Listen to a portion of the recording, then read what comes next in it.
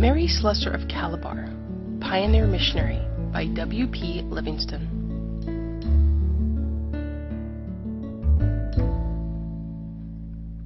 Third Phase, The Conquest of Okoyong. Chapter 1, A Tribe of Terrorists. Sometime in the dim past, a raiding force had swept down from the mountains to the east of Calabar, entered the triangle of dense forest land formed by the junction of the Cross and Calabar Hires, fought and defeated the Ibibos who dwelt there, and taken possession of the territory. They were the tribe of the Okoyong, believed to be an outpost, probably the most westerly outpost of the Bantu race of Central and South Africa, who had thrust themselves forward like a wedge into the land. Physically, they were of a higher type than the people of Calabar. They were taller and more muscular. Their nose was higher. The mouth and chin were firmer. Their eyes were more fearless and piercing, and their general bearing contrasted strongly with that of the people of the coast. To their superior bodily development, they added the worst qualities of heathenism. There was not a phase of African devilry in which they were not indulgent. They were openly addicted to witchcraft and the sacrifice of animals. They were utterly lawless and contemptuous of authority. Among themselves, slave-stealing, plunder of property, theft of every kind went on indiscriminately. To survive in the struggle of life, a man required to possess wives and children and slaves. In the abundance of these lay his power. But if through incompetence or sickness or misfortune he failed, he was regarded as the lawful prey of the chief nearest him. To weaken the house of a neighbor was as clear a duty as to strengthen one's own. Oppression and outrage were of common occurrence. So suspicious were they even of each other that the chiefs and their retainers lived in isolated clearings, with armed scouts constantly on the watch in all the pathways, and they ate and worked with their weapons ready to their hands. Even Igbo law, with all its power, was often resisted by the slaves and women, regardless of the consequences. No free Igbo man would submit to be dictated to by the Igbo drum sent by another. A fine might be imposed, but he would sit unsubdued and sullen, and then obtain his revenge by seizing or murdering some passing victim. But all combined in a common enmity against other tribes, and the region was enclosed with offensive terrorism as impenetrable as a ring of steel. The Calabar people were hated because of the favored position they enjoyed on the coast, and their wealth and power, and a state of chronic war existed with them. Each sought to outrival the other in the number of heads captured or the number of slaves stolen or harbored, and naturally there was no end to the fighting. All efforts to bring them together in the interest of trade had been in vain. Even British authority was defied, and messages from the council were ignored or treated with contempt. They had their own idea of justice and judicial methods, and trials by ordeal formed the test of innocence or guilt, the two commonest being by burning oil and poison. In the one case, a pot was filled with palm oil, which was brought to the boil. The stuff was poured over the hands of the prisoner, and if the skin became blistered, he was adjudged to be guilty and punished. In the other case, the Asiri bean, the product of a vine, was pounded and mixed with water and drunk. If the body ejected the poison, it was a sign of innocence. The method was the surest and least troublesome, for the investigation, sentence, and punishment were carried out simultaneously, unless the witch doctor had been influenced, which sometimes happened, for there were various means of manipulating the test. These tests were applied when it was desired to discover a thief, or when a village wanted to know whose spirit dwelt in the leopard that slew a goat, or when a chief wished to prove that his wife was faithful to him in her heart, but chiefly in cases of sickness or death. They believed that sickness was unnatural, and that death never occurred except from extreme old age. When a freed man became ill or died, sorcery would be alleged. The witch doctor would be called in, and he would name one individual after another. All, bond and free, were chained and tried, and there would be much grim merriment as the victims writhed in agony, and their heads were chopped off. The skulls would be kept in the family as trophies. Occasionally the relations of the victims would be powerful enough to take exception to the summary procedure and seek redress by force of arms, and a vendetta would reign for years.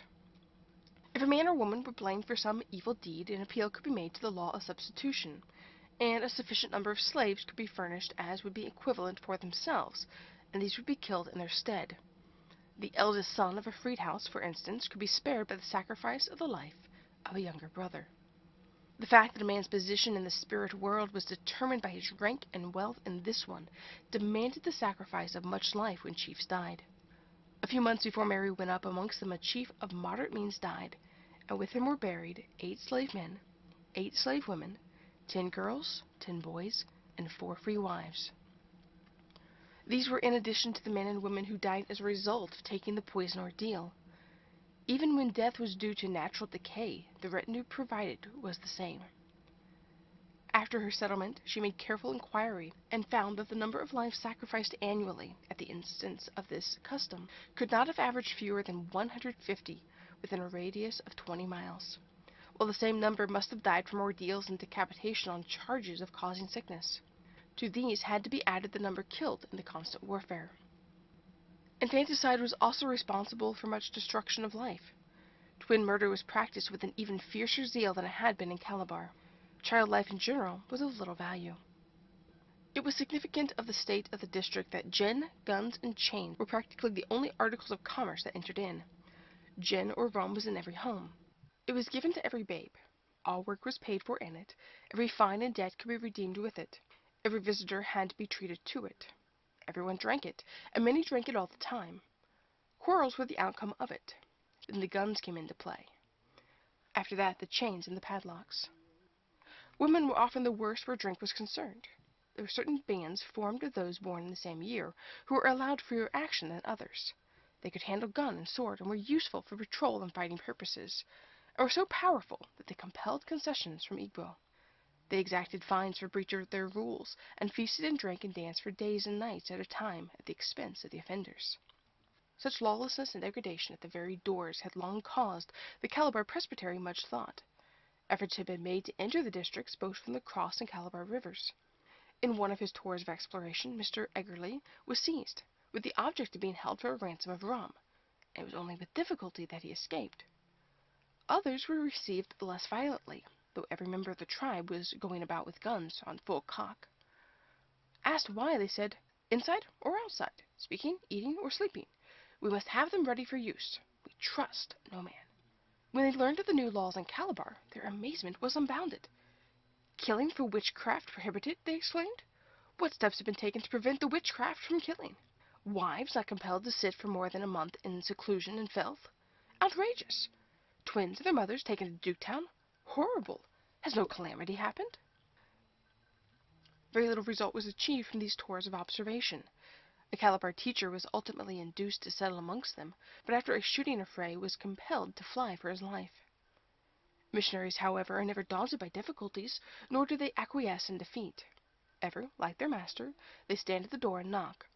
Once again the challenge was taken up, and this time by a woman. So difficult was the position that the negotiations for Miss Slessor's settlement lasted a year.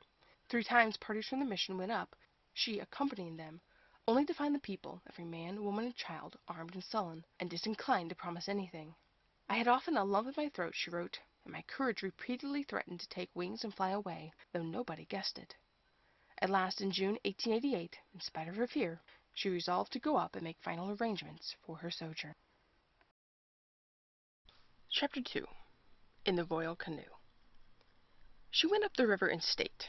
Ever ready to do her a kindness, King Eoi had provided her with the royal canoe, a hollow tree trunk 20 feet long, and she lay in comfort under the cool cover of a framework of palm leaves, freshly lopped from the tree and shut off from the crew by a gaudy curtain. Beneath was a pile of Brussels carpet, and about her were arranged no fewer than 6 pillows, for the well-to-do natives of Calabar made larger and more skilful use of these than the Europeans. The scene was one of quiet beauty. There was a clear sky and a windless air. The banks of the river, high and dense masses of vegetation, glowed with color. The broad sweep of water was like a sheet of molten silver, and shimmered and eddied to the play of the gleaming puddles. As they moved easily and swiftly along, the paddlemen, dressed in loincloth and singlet, improvised blithe song in her praise. Strange and primitive as were the conditions, she felt she would not have exchanged them for all the luxuries of civilization. She needed sustenance, for there was trying work before her, and this a paraffin stove, a pot of tea, a tin of stewed beef, and a loaf of homemade bread gave her. Wise mental preparation also she needed, for there were elements of uncertainty and danger in the situation. The Okiang might be on the warpath. Her paddlers were their sworn enemies. A tactless word or act might ruin the expedition. As the canoe glided along the river, she communed with God, and in the end left the issue with Him. Man, she thought, can do nothing with such a people. Arriving at the landing beach, she made her way by a forest track to a village of mud huts called Ikeng, 4 miles inland. Her reception was a noisy one. Men, women, and children thronged about her and called her mother, and they seemed pleased at her courage at coming alone. The chief, Edom, one of the aristocrats of Okyang, was sober, but his neighbor at Ifako, 2 miles farther on, whom she wished to meet, was unfit for human company, and she was not allowed to proceed. She stayed the night at Ikeng, where she gathered the king's boys about her to hold family worship. The crowd of semi-naked people standing curiously watching the proceedings exclaimed in wonder as they heard the words repeated in unison, "God so loved the world," and so on. At 10 o'clock the women were still holding her fast in talk. One, the chief's sister, called Ma'imi, attracted her. "I think," she said, "she will be my friend, and be an attentive hearer of the gospel." Wearied at last with the strain, she was forced to retire into the hut set apart for her. A shot next morning startled the village. 2 women on going outside had been fired at from the bush. In a moment every man had his gun and sword and was searching for the assailant. Mary went with one of the parties, but to find anyone in such a labyrinth was impossible, and the task was given up. Going to Ifako, she interviewed the chiefs. The charm of her personality, her frankness, her fearlessness, won them over, and they promised her ground for a schoolhouse. Would she ask the same privilege be extended to it as to the mission buildings in Calabar? Would it be a place of refuge for criminals, those charged with witchcraft, or those liable to be killed for the dead, until their case could be taken into consideration? They assented. And the house she would build for herself, would it also be a harbor of refuge? Again they assented. She thanked them, and promptly went and chose 2 sites, one at Inkeng and one at Ifako, about 20 to 30 minutes walk apart, according to the state of the track, in order that the benefits of the concession might operate over as wide an area as possible. She foresaw, however, that as they were an agricultural and shifting people, and spread over a large extent of territory, she would require to be constantly traveling, and to sleep as often in a hammock as in her bed. Rejoicing over the improved prospects, she set out on the return journey to Creektown. It was the rainy season, and ere long the canoe ran into a deluge, and she was soaked. Then the tide was so strong that they had to lie in a cove for 2 hours. The carcass of a huge snake drifted past, followed by a human body. She was on the outlook for alligators, but only saw crowds of crabs on the rotten tree trunks and black mud fighting as fiercely as the Okyang people. She was too watchful to sleep, but she heard the boy say softly, "Don't shake the canoe and wake Ma," or "Speak lower and let Ma sleep." When they were once more out of the river she slumbered, and awoke to find the lights of Creektown shining through the darkness. When her friends saw her packing her belongings, they looked at her in wonder and pity. They said she was going on a forlorn hope, and that no power on earth could subdue the Okyang save a console and a gunboat. But she smiled and went on with her preparations. King Ioi again offered his canoe and paddlers, and a number of bearers for her baggage. By Friday evening, August 3rd, 1888, all was ready, and she lay down to rest, but not to sleep. On the morrow she would enter on the great adventure of her life, and the strangeness of it, the seriousness of it, the possibilities it might hold for her, kept her awake and thoughtful throughout the night. Chapter 3. The Adventure of Taking Possession. The dawn came to Creektown gray and wet. The rain fell in torrents, and the people moving about with the packages grumbled and quarreled. Wearied and unrefreshed after her sleepless night, Mary was not in the best of spirits. She was glad to see King Ioi, who had come to supervise the loading and packing of the canoe. His kind eyes, cheery smile, and sympathetic words did her good, and her courage revived. Few of the natives wished her Godspeed. One young man said with a sob in his voice, "I will constantly pray for you, but you are courting death." That great faith for a Christian, perhaps, but her own faith at the moment was not so strong that she could afford to cast a stone at him. As the hours wore on, air of depression became general, and when the party was about to start, Mr. Goldie suddenly decided to send one of the mission staff to accompany her on the journey. Mr. Bishop, the printer, who was standing by, volunteered, and there and then stepped into the canoe. Mary and her retinue of 5 children stowed themselves into a corner, paddlers pushed off, and the canoe swept up the river and disappeared in the rain. The light was fading ere they reached the landing beach for Inking, and there was yet the journey of 4 miles through the dripping forest to be overtaken. It was decided that she should go on ahead with the children in order to get them food and put them to sleep, and that Mr. Bishop and 1 or 2 men should follow with dry clothes, cooking utensils, and the window and door needed for the hut, whilst the carriers would come on later with the loads. As Mary faced the forest, now dark and mysterious, and filled with the noises of night, a feeling of helplessness and fear came over her. What unseen perils might she not meet? What would she find at the end? How would she be received on this occasion? Would the natives be fighting, or drinking, or dancing? Her heart played the coward. She felt a desire to turn and flee, but she remembered that never in her life had God failed her. Not once had there been cause to doubt the reality of his guidance and care. Still, the shrinking was there. She could not even move her lips in prayer. She could only look up and utter inwardly one appealing word: Father. Surely no stranger procession had footed it through the African forest. First came a boy about 11 years of age, tired and afraid, a box containing tea, sugar, and bread upon his head, his garments soaked with the rain clinging to his body, his feet slipping in the black mud. Behind him was another boy, 8 years old, in tears, bearing a kettle and pots. With these a little fellow of 3, weeping loudly, tried hard to keep up, and close at his heels totted a maiden of 5, also shaken with sobs. Their white ma formed the rear. On one arm was slung a bundle, and astride her shoulder sat a baby girl, no light burden, so that she had to pull herself along with the aid of branches and twigs. She was singing nonsense, snatches to lighten the way for the little ones, but tears were perilously near her own eyes. Had ever such a company marched out against the entrenched forces of evil? Surely God had made a mistake in going to Okoyong in such a guise, and yet he often chooses the weakest things of this world to confound and defeat the mighty. The village was reached at last, but instead of the noise and confusion that form a bush welcome, there was absolute stillness. Mary called out, and 2 slaves appeared. They stated that the chief's mother, Adifako, had died that morning, and all the people had gone to the carnival. One obtained a fire and a little water, while the other made off to carry the news that the white woman had arrived. She undressed the children and hushed them to sleep, and sat in her white garments and waited. When Mr. Bishop arrived, it was to say that the men were exhausted and refused to bring up anything that night. A woman of weaker fiber and feebler faith would have been in despair. Mary acted with her usual decision. The glow of the fire was cheerful, and the singing of the kettle tempting. But the morrow was Sunday. There was no food. The children were naked, and she herself wet to the skin. She gave one of the lads who had arrived with Mr. Bishop a lantern, and dispatched him to the beach with a peremptory message that the men must come at once and bring what they could.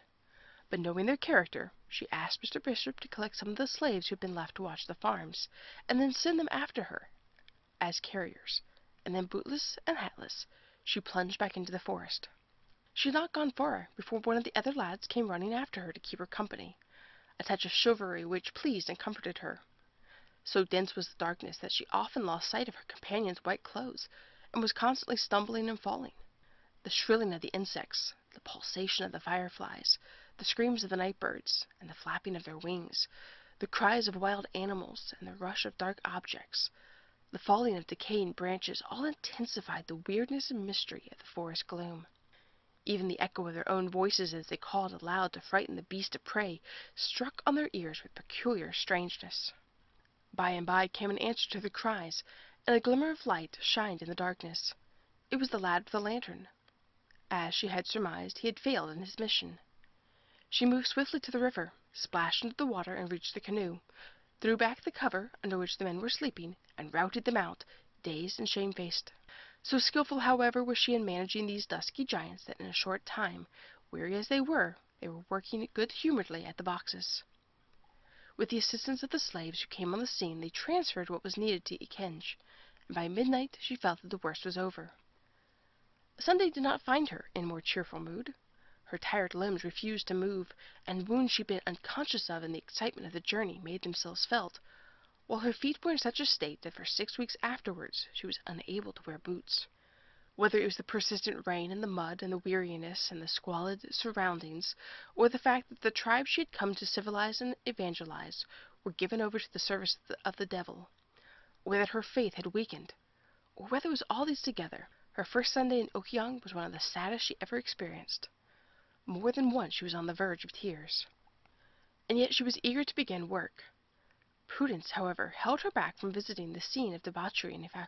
A few women had come home with fractious babies, or to procure more food for the revelers, and gathering these about her, she held a little service, telling them in her simple and direct way the story of the Christ who came from the unseen to make their lives sweeter and happier. It was the first faint gleam of a better day for Okiang.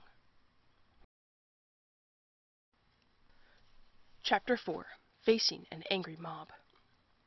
The room allotted to Mary was one of those in the woman's yard, or harem, of Edom the chief, and had been previously used by a free wife, who had left its mud floor and mud walls in a filthy state. At one entrance she caused a door to be hung, while a hole was made in the wall, and a window frame fitted in.